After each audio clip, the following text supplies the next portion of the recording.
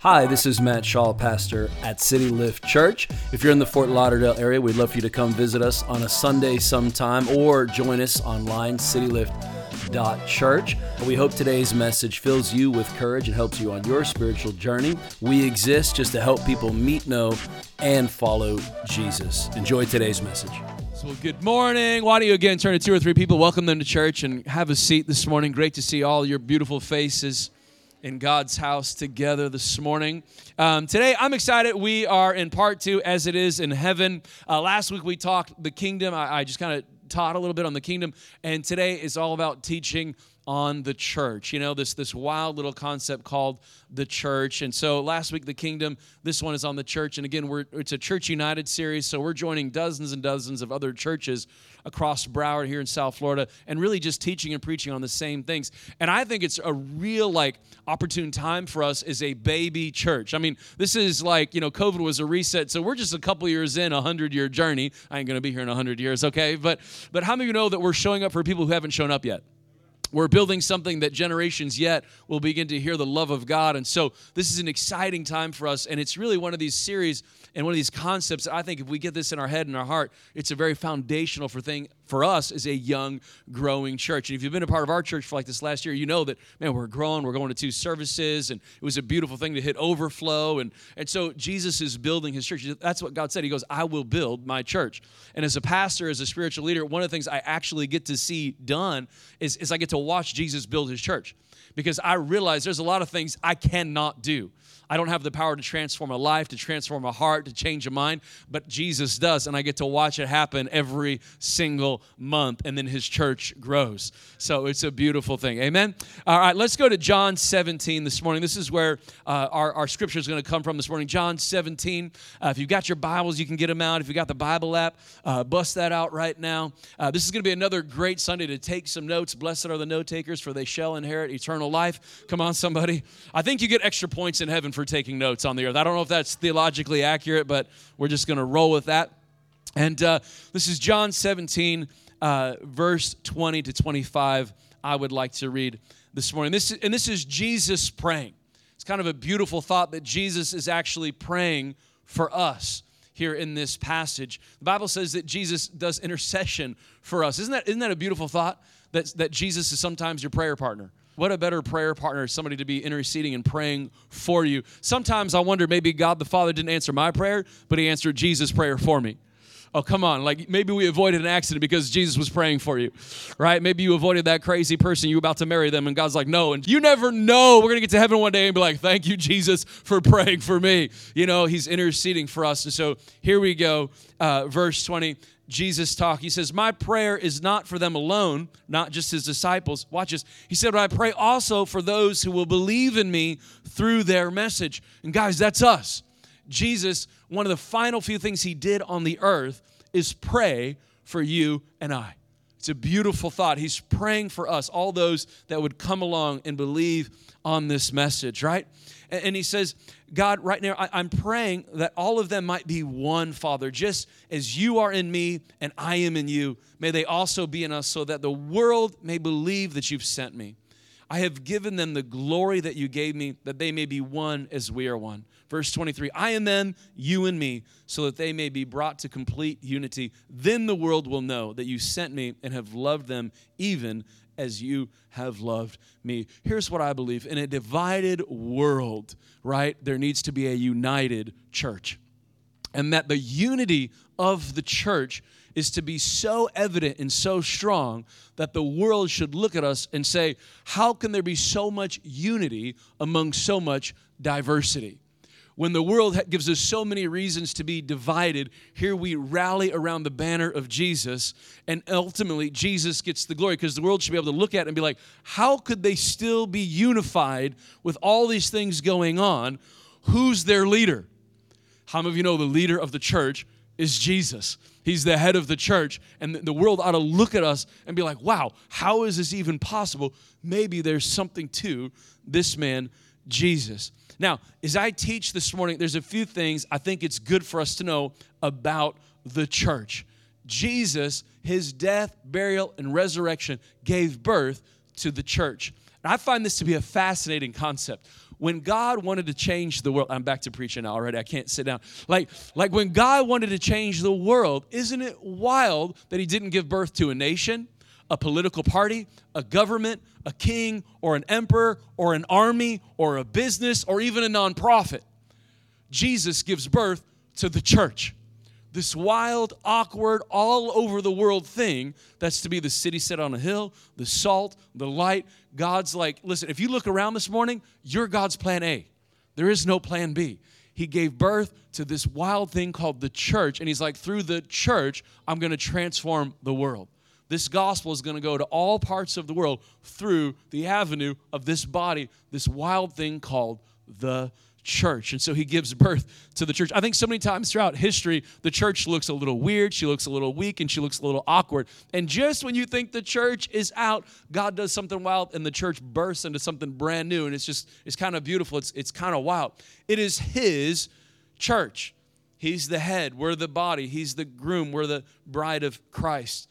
The church is local, and she's global. You know, we're organized for impact, but we're just not a nonprofit organization. We're actually an organism. We're this living, breathing, wild thing called the body of Christ. We're his hands. We're his feet. How many of you know that we don't just go to church, we are the church? And that when church dismisses, church isn't actually dismissed. Service is over, but we're still the church. The church is everyone throughout the ages and all nations and ethnicities who've received Jesus. I like what one theologian said. He said the church is the community of all real believers for all time, right? Like it's everybody all throughout time. And it is our union with God that creates our unity with each other. The Bible says that we have one faith, one baptism, one Spirit, and one Lord. Okay, there's different logos and there's different labels and there's different leans, but we have one Lord. And even back in the New Testament times, the Apostle Paul talks about this. Some people are like, yo, I follow Paul. Others were like, I follow Apollos, right? And Paul's like, hey, listen, man, I got nothing for you. I didn't die for you. It wasn't my body that was broken for you. It's not my blood that was shed for you. I don't have anything for you other than Jesus. So how could we say, this man's this guy and this is this guy? And so, listen, we all rally around different labels, and that's cool, but come on, guys, we have one Lord. There's one place where the strength comes from. There's one place where the grace comes from. There's one name by which all people are saved, and his name is Jesus. That is our great rally point. My label, my logo has nothing for you, right? He's got everything, and our hope is in him. Amen. Guys, is the church perfect? No. Is Jesus perfect? Yes. Right? Yes, he is. I think for me as a pastor, one of the saddest things is when someone has a closer relationship with a church than they do Christ. And they're like, oh, the church hurt me, so I'm out.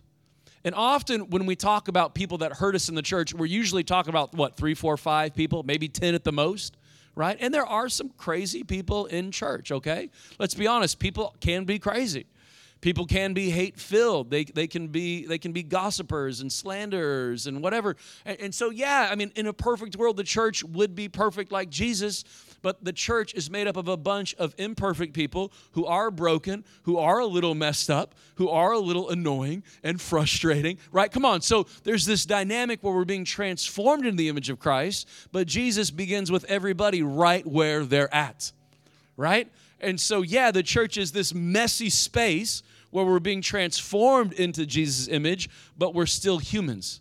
And sometimes when people make mistakes, it doesn't make them a hypocrite, it makes them a human being. And I think we all had to have enough maturity, enough grace to be like, we are all in process to becoming like Christ, you know? And so when they're like, oh, the church hurt me, I give up. Okay, that's true, but Jesus didn't hurt you, right? Somebody else's misuse must never become my excuse to get out of this thing. Somebody else's sin must never become my reason to give up on the personality and priorities of Jesus. Jesus has not given up on his church, and I hope you don't. I hope you don't either.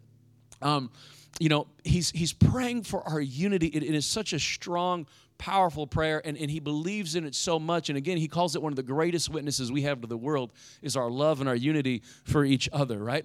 Now, this might come as a surprise to some of you. My wife and I have been married for 17 years. We don't see everything eye to eye.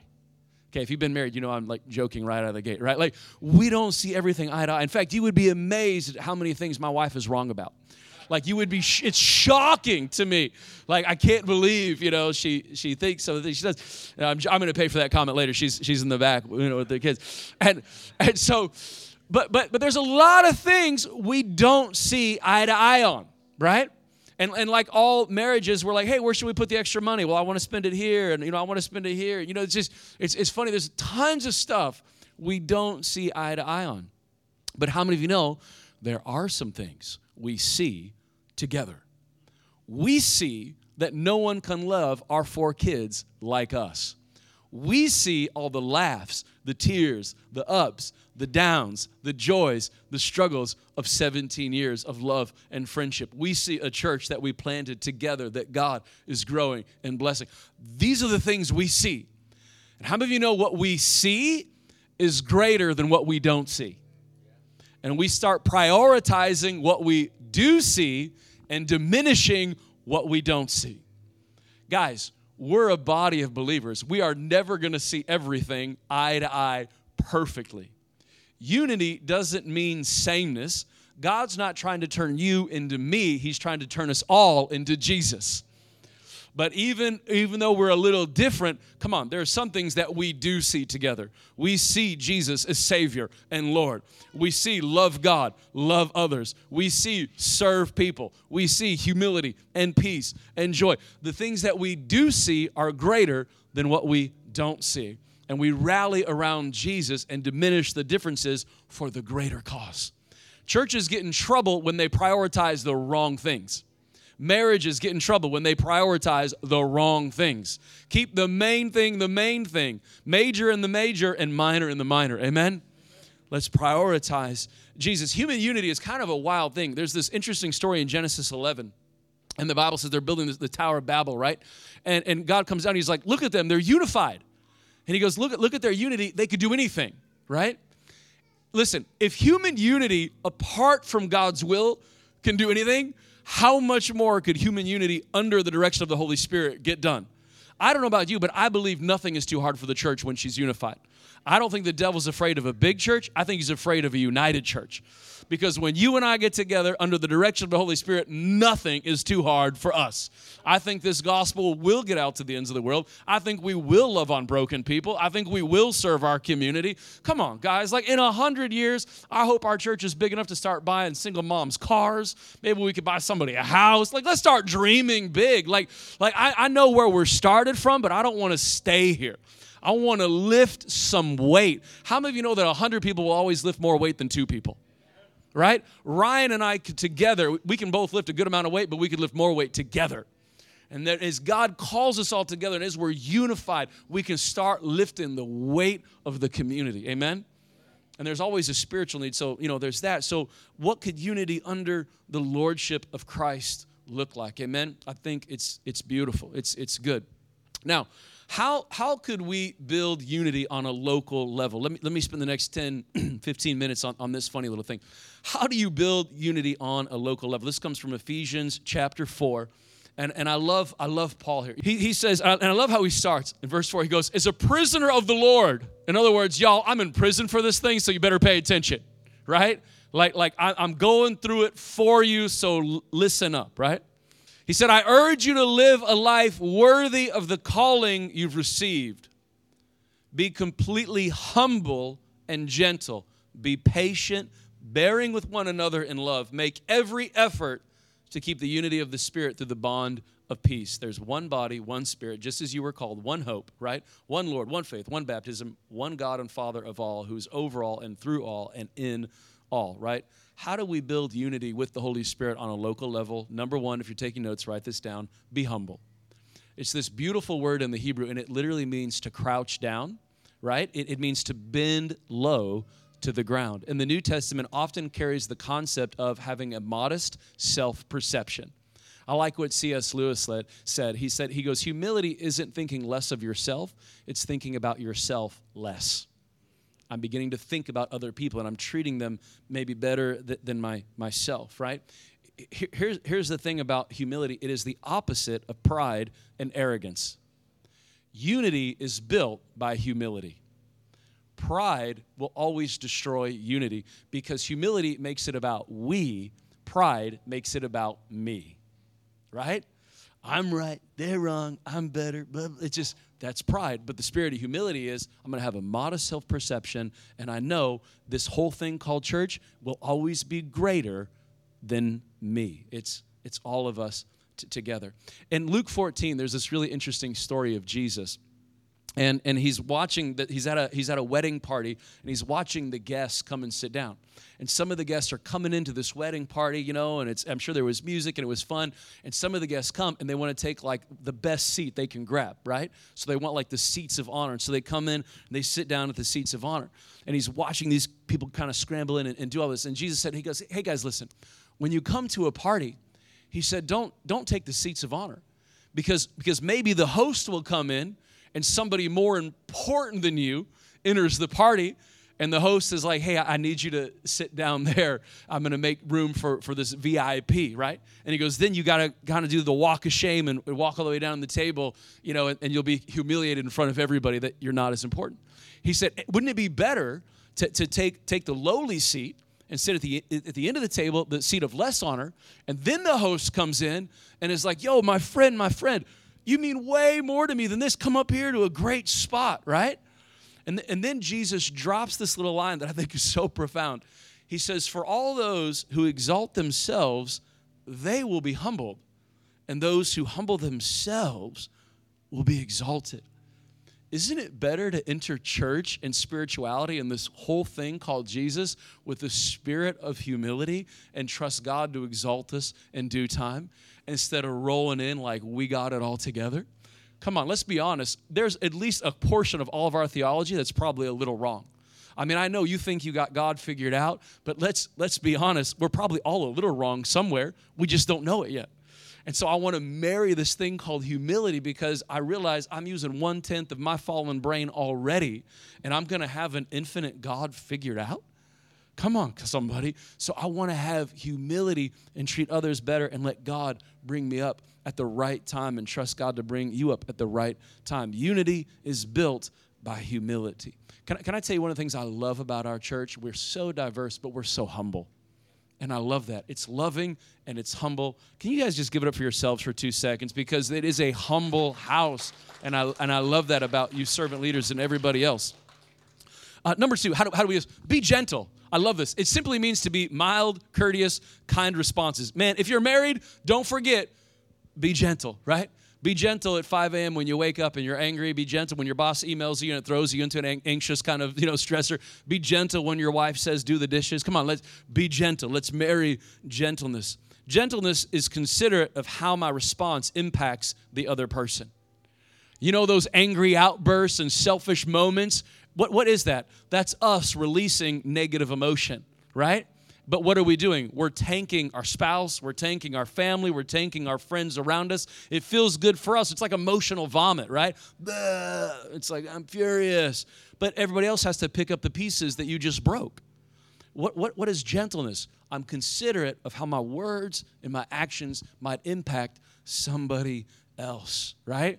It's being patient. It's realizing God's working on me and God's working on another person. I'll be gentle.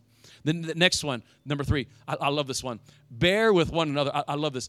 The word bear here in the Greek literally means to kind of carry something unpleasant, right? Guys, can I be honest? Somebody is going to annoy you in church. Maybe it's me. I don't know. Somebody's going to annoy you in church. And what are you going to have to do? You're going to have to bear. You're going to have to carry something unpleasant. You're going to have to carry something unpleasant around, okay? Guys, Christians sometimes are awkward, okay? You got to just bear with it a little bit. Sometimes I'm like, can I just take that believer's Instagram account away? Jesus, they're not helping the cause at all. Like, you just got to bear with some of those awkward people. Sometimes they're going to say something weird. Just bear it. Sometimes you're going to get a little offended. Just bear it a little bit. Why? Because the cause is greater. And Paul's like, yo, I'm in prison for this thing. You think you're going through something uncomfortable? Look at me. Don't forget to bear each other's burdens. When somebody puts a little weight on you, just bear it for a little bit. When you're tempted to be annoyed and check out, just endure it and bear with it a little bit. And then he winds down with this. He says, make every effort to keep the peace. Make every effort to keep the peace. Now, here's what I want you to do. I want you to stretch your hand as high as you can. Come on. Stretch it up in the air as high as you can. Just stretch it right now. Stretch. Okay, y'all ready? You got as high as you can? Go a little higher.